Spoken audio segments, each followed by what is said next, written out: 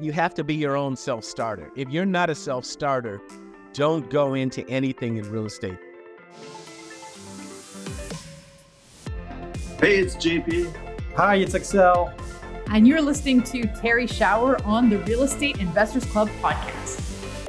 Hello, and welcome to this week's episode of the Real Estate Investors Club podcast. I am here with Ray Hightower, who is the CEO of Bridgetown Partners.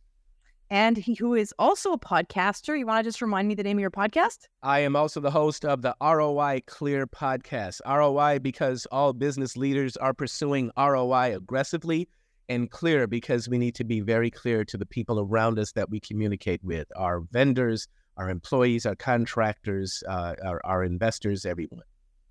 That sounds like a good philosophy to be in right off the bat. I actually met Ray at RubeCon at the Real Estate Wealth Builders Conference in Phoenix a couple of weeks ago. We had a really interesting time. We connected over, I think it was like the last dinner on the last day. Yes. And so, Ray, why don't you tell the audience a little bit about, how you got started? What's your journey through life been that has led you to be on my show today? Wonderful. Well, first, thank you so much for having me here. We had a fascinating conversation because we talked about mindfulness, we talked about martial arts, we talked about investing. All of those are subjects within your book, Mindful Landlord. We talked about that, and you were kind enough to give me an autographed copy of your book as well. So I'm grateful for that, and I did a review. I did an honest review of your book on Amazon and also on my blog. So if any of you want to know what I really think of Terry, go to my blog at rayhightower.com or go to Amazon and look at my review right there. So there it is. Right there. Yeah. So that's where we ended up. And my background is technology. I have a computer science degree from the University of Illinois in Chicago. I have worked for corporate America. I worked for Hewlett-Packard and for IBM. And then I ran a technology company for 21 years. I started a company called Wisdom Group. We built local area networks for businesses. I started that in 1994. We pivoted from local area networks into software development, primarily with a platform called Ruby on Rails, or a framework called Ruby on Rails. And we did mobile app development, all of that. And then towards the end in 2016, that's when I sold the company to a larger company. And I also, around that time, launched Bridgetown Partners because I knew that I wouldn't be working for somebody forever. So I launched Bridgetown Partners, filed all the paperwork for that. And there I am, started doing acquisitions or pursuing acquisitions in 2017. By then I was living in California. I moved to California to run the Los Angeles office of the company that I sold to. But in California, I did not find deals that made financial sense to me. I would go through, do the underwriting, and I'd say to the broker, this is what I'm prepared to bid. And they said, well, you need to put a bigger number on there. And I said, but this is what's justified by the cash flow. And I'd say, no, I tell them this is what's justified by the cash flow. And they'd say, oh, Ray, don't worry about the cash flow. Look at appreciation. The property is going to appreciate. I will never bet on appreciation because, as you know, you're a professional investor for a long time. You can't bank on appreciation. You don't know when it's going to happen. It will happen over time, but we don't know when, and we don't know where we are in that cycle until we look at it in hindsight. So I started looking at deals in Arizona. I was driving from LA to Phoenix back and forth. And one day I woke up, I said, you know what? Why am I driving between LA and Phoenix, spending money on hotel and Airbnb and travel? Why don't I just move here to Phoenix? And that's what I did. In 2020, I moved to Phoenix. 4 months later, I was in my first multifamily deal, 93 units in Tucson. And then I continued to do more with partners here in Arizona. So that's it in a nutshell. Okay, so a lot of stuff there. Yes. What I'm getting is tech entrepreneur Yes. to real estate investor. Tell me about that, because that's not a immediately self-evident kind of transition to make. What happened for you? Yeah. Ray, why'd you do something so random? You're a tech guy. Why did you? Yeah, so random. That's a very good question. I will say I was with, when I was at IBM, I was in my mid-20s. A bunch of us, my friends and I, we traveled to Hawaii. We did red eyes and we piled up in hotel rooms together, kind of things that you do when you're still in college, although we were young adults, right? But, we wanted to save money. We're all about saving money. So we're there in Hawaii looking around, And what I learned from talking to people there was that a lot of these people made their money in real estate. So I became fascinated with this. And when I got back to the States, or I eventually got back to the mainland, I decided I was going to leave corporate America and go into commercial real estate. So I became a commercial real estate broker when I was 25. It was crazy. I did a bunch of random deals. I did vacant land, restaurants, multifamily apartments, industrial, retail, and one single family house. I did a whole bunch of brokerage deals. I didn't really make enough to support myself. I ended up running through all of my savings and all of that. And in the midst of that, I realized that I better go back to what I know, which is technology. I got a part-time job at technology, and then I was able to spin that into launching a technology company. So that's the circuitous route that I took. Okay. And then what happened on the other end of that? Because you then sold the tech company, and Yes. I actually have a little brother who's a tech entrepreneur, and he sold his first tech company and went right out and started another tech company. Yes. And then when he, one day he's going to sell this one, and then I'm like, what are you going to do? And he's like, I'm just going to invest in other tech companies because like that's what I know, right? Yes. So yes. to me, that's like the more typical, let's say, trajectory of the tech entrepreneur, that like when they liquidate their stuff, they make some bunch of money, and then they angel invest, in their tech network. So that's not what you did. You decided, I'm going to buy multifamily. What happened? Like, why? Yeah, part of that was anger and hunger. Okay, it's about anger and hunger. I was not satisfied with the way I left real estate before. I was a broker, and I got my head whooped. I went through a bunch of experiences. My brother likes to say, my brother's a successful engineer, has been an automotive engineer for 30 plus years. He's an amazing automotive engineer. And in talking to him about this experience, one of the things he said to me, it's so wise. He's an extremely wise man. My brother said, that's the kind of experience that you wouldn't trade for $1 million, because I learned a lot doing it. I wouldn't trade that experience for $1 million, but I wouldn't repeat it again for 2. All right? So I got my head whoops there, but I wasn't satisfied getting my head whooped. It's kind of like if you're in a martial arts tournament and you get pinned or you get defeated in a tournament, you want to go back to that person who pinned you or defeated you and get back to them. And it's like, I'll tell you part of what the decision, part of it is I knew I wanted to go back to demonstrate that I had some skills there and that I could do it. I knew that I wanted to go back as an owner. In fact, I was walking in downtown Chicago. I was walking across the Randolph Street Bridge over the Chicago River. I remember this like it was yesterday. I was walking from west to east, and walking from east to west was one of the owners that I dealt with back when I was in brokerage. And this guy, his name was, let's just call him Stu, because that's his name. But he's really a good guy. But Stu's really good, sharp guy. I don't know what he's doing right now, but Stu said, "Hey, Ray, good to see you. Where are you right now? What are you doing at brokerage estate?" I said, "Stu, I left brokerage. I'm running a technology company, and when I come back to real estate, it will be as an owner." So that was, I was determined to not let that industry get the best of me. So that's part of the drive there. Part of it was anger. Part of it is the desire to not leave something undone. If something is, and I look around, I can't stand to leave dishes in the sink in my kitchen. I have to wash those dishes, or I can't stand to see junk, thrown around on my desk or anything like that. I have to finish that stuff. And I left that unfinished. I will say this, with our company, with Bridgetown Partners, although we are a real estate syndication company, we're at, 570 doors right now in the state of Arizona. We're also doing acquisitions in Tennessee and Texas. I still have goals to write software in the industry because I see things that are undone software-wise in the commercial real estate industry. So if you look at the layers of a company, at the very base is commercial real estate. At the center is software development, because the commercial real estate, as you know, produces steady, reliable, predictable cash flow. That will finance what we do in software development. The reason we want that commercial real estate to finance what we're doing in software development is because it happens so many times when you're writing a piece of software that you run out of money before you have something that's good enough for people to pay for it. So I want to make sure that we have steady, reliable, predictable cash flow from commercial real estate. Then we do the software development piece that. And at the very top, the third layer of my business plan is community service.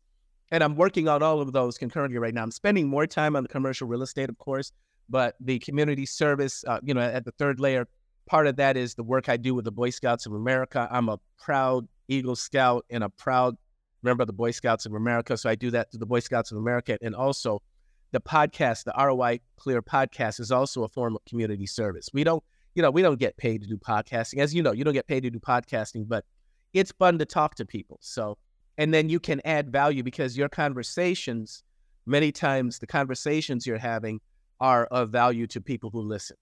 Yeah, absolutely. Yeah. No, absolutely.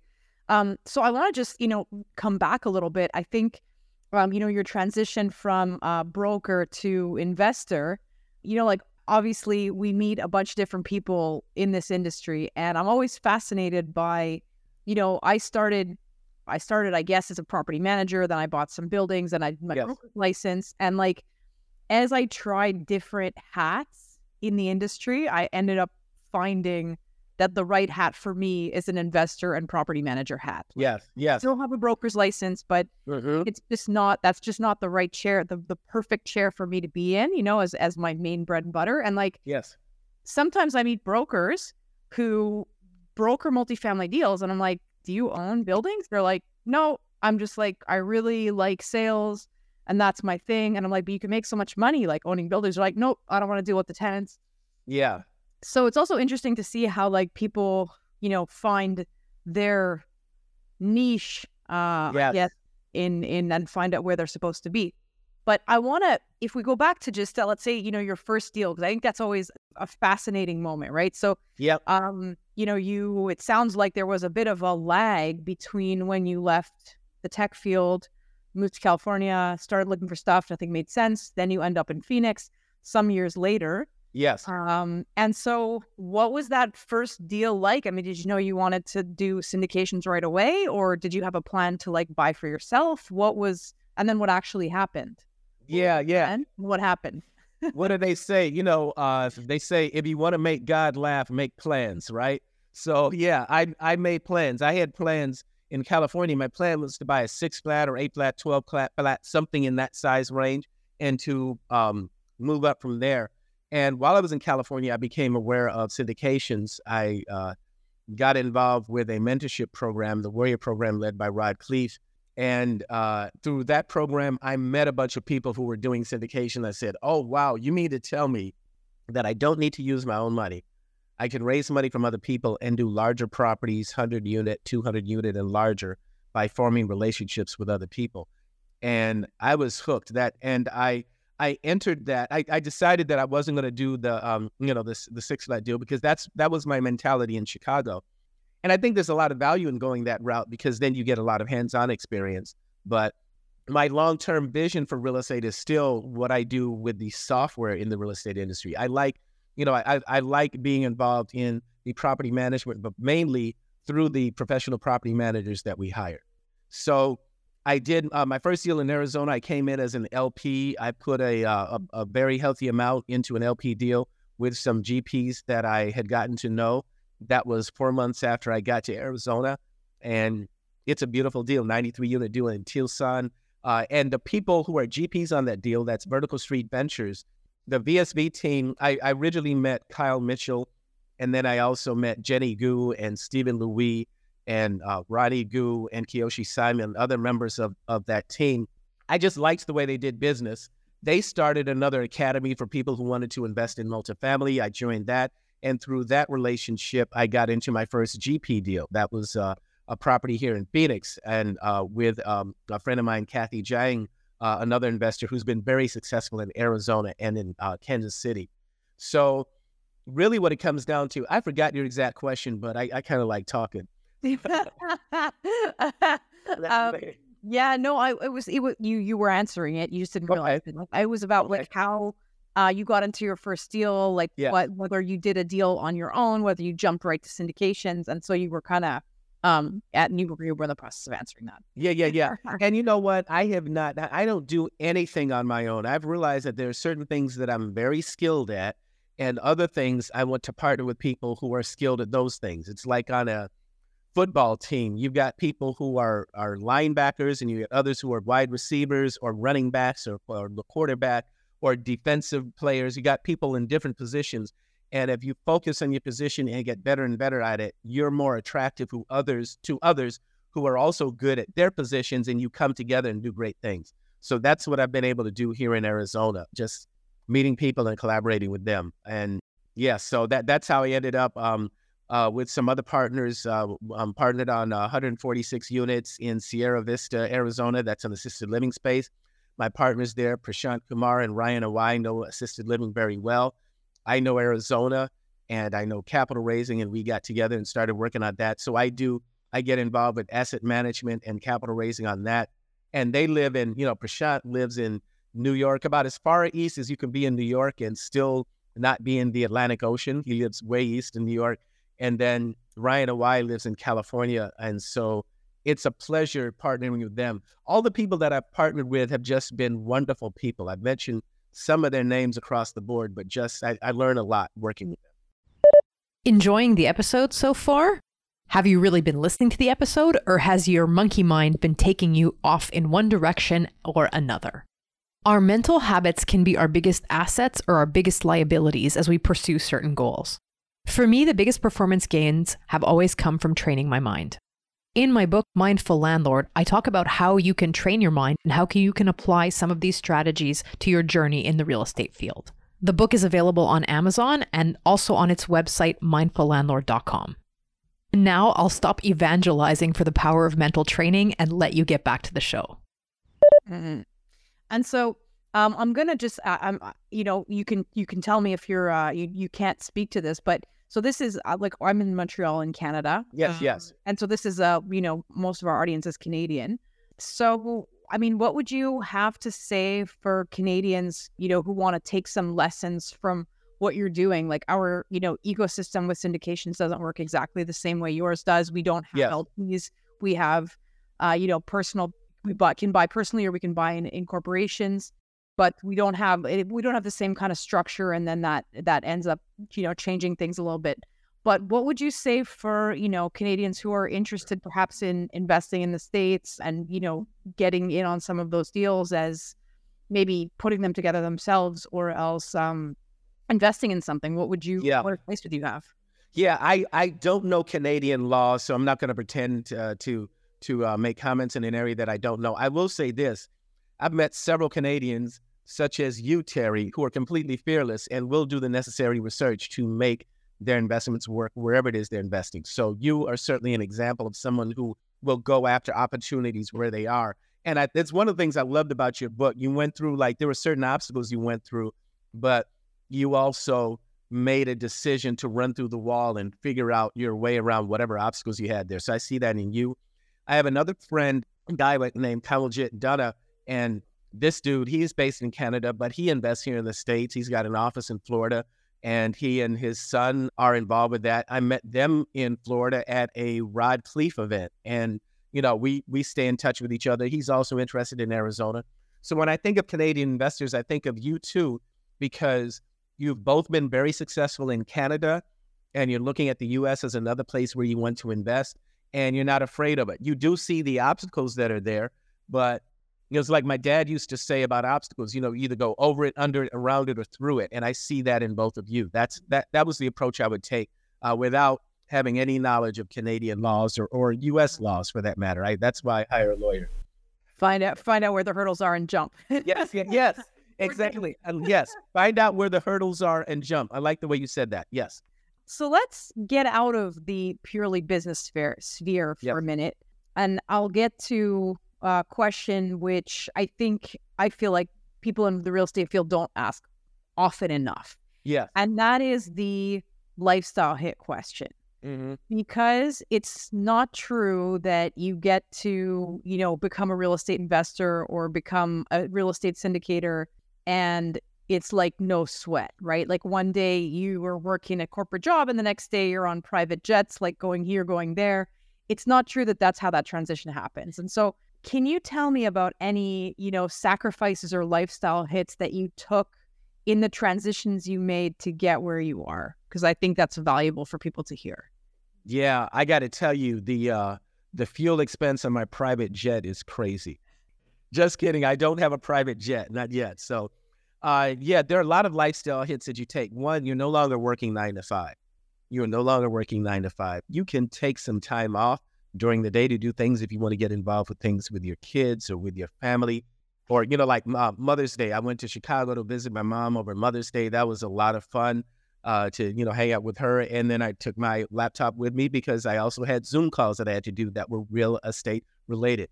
We're fortunate that, like you and I, we're doing this conversation over the internet and we can see each other and talk to each other, but we're thousands of miles away. We're thousands of miles away from each other. So yeah, there's a lifestyle hit. And the other thing is you have to be your own self-starter. If you're not a self-starter, don't go into anything in real estate because you don't have a boss looking over your shoulder and say, do this thing right now. You have to be the person who starts that from within yourself, who does that thing right now. Or else if you don't do it when you need to do it, you don't get the deal that you were supposed to get and your cash flow dries up. And then you have to go back to a W-2 where someone else will tell you do that thing right now. So I think that the biggest lifestyle hit is, and of course I had gotten accustomed to it because I ran my technology company for 21 years. So of course I had to do that all the time. But there's some people, I would say this, if a person, and we get to know ourselves, if you're not a self-starter, don't become an entrepreneur.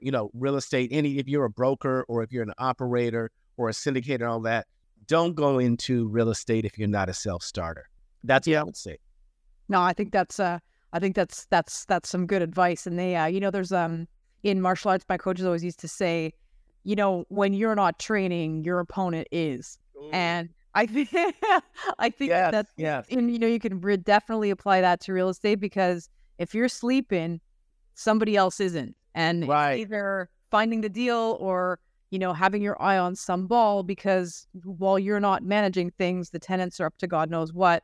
Yeah. Or take your eye off a specific ball, and you have to be awake and you have to be on top of your stuff. So yeah. I love that, Terry, what you just said. If you're not training, your opponent is. I love that.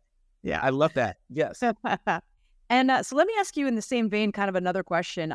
What do you think in our industry people don't talk about that they should talk about?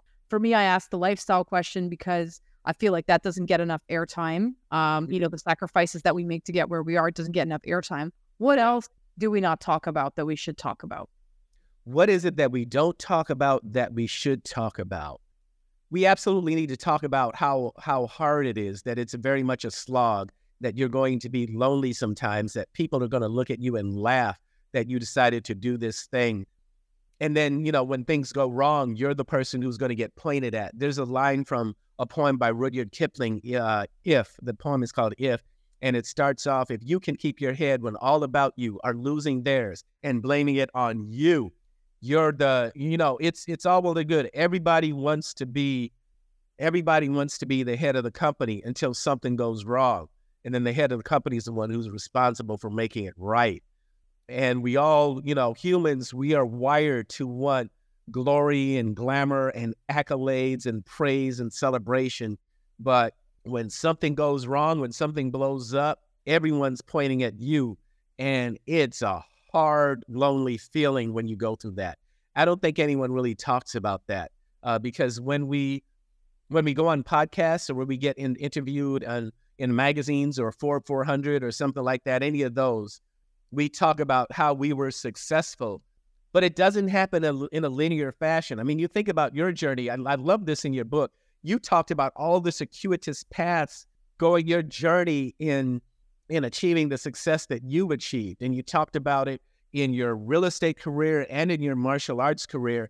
And I think it's fascinating. A lot of people don't talk about it because we just want to pretend, oh yeah, I just did this thing and, I'm just so cool and aren't I awesome? And, but there are times, if you're a true entrepreneur and you've been it for any length of time, there are times when you are getting your butt kicked and you will wonder why you ever decided to do this thing. I think you're absolutely right. And I think you're absolutely right. Also, everybody wants to be the one receiving the glory, but who wants to show up and take responsibility? Because that's the ultimate thing, right? Is that who wants to be responsible? Because you have to take the risk to make yourself responsible. And it's not always your money. And I mean, if it is your money, it's like your family's money, right? Because you're not going to the store and gambling like $15 on something. You're not buying a $10 lottery ticket. Like, you're putting in a lot of your money or a lot of someone else's hard-earned money. And if the results are not there, like, you're the one who takes responsibility for it. And sure, it's nice when we make money, but if you don't, you do. I certainly, myself, and I know that my other colleagues, when we're not on the air, we often talk about, like, you're having a sticky moment. You're like, man, the responsibility of making this deal work. It's not just my time and money. It's like, my investors, it's the people who I shook hands with and looked them in the eye and said, I think I can pull this off, right? Like, yes. Yeah, for sure. Yes, absolutely. They trust us. Yeah. They trust us. I have an investor who said it to me this way. I'm very active in the Boy Scouts, and he says, me investing my money with you, that's like parents entrusting you to take their sons on a camping trip. It's a sacred trust. Yeah. Absolutely. So unfortunately, Ray, we're running out of time. I'm going to offer you, is there, any last word of wisdom? Is there some way that people should reach out to you if they like what they heard today? How do you want to leave things? Yeah, sure. If anyone wants to reach out to me, if you go to rayhightower.com, that website is connected to everything I do. It's connected to Bridgetown Partners, ROI Clear, AZMM, some other things that I'm doing. But if you just remember my name, rayhightower.com, go there.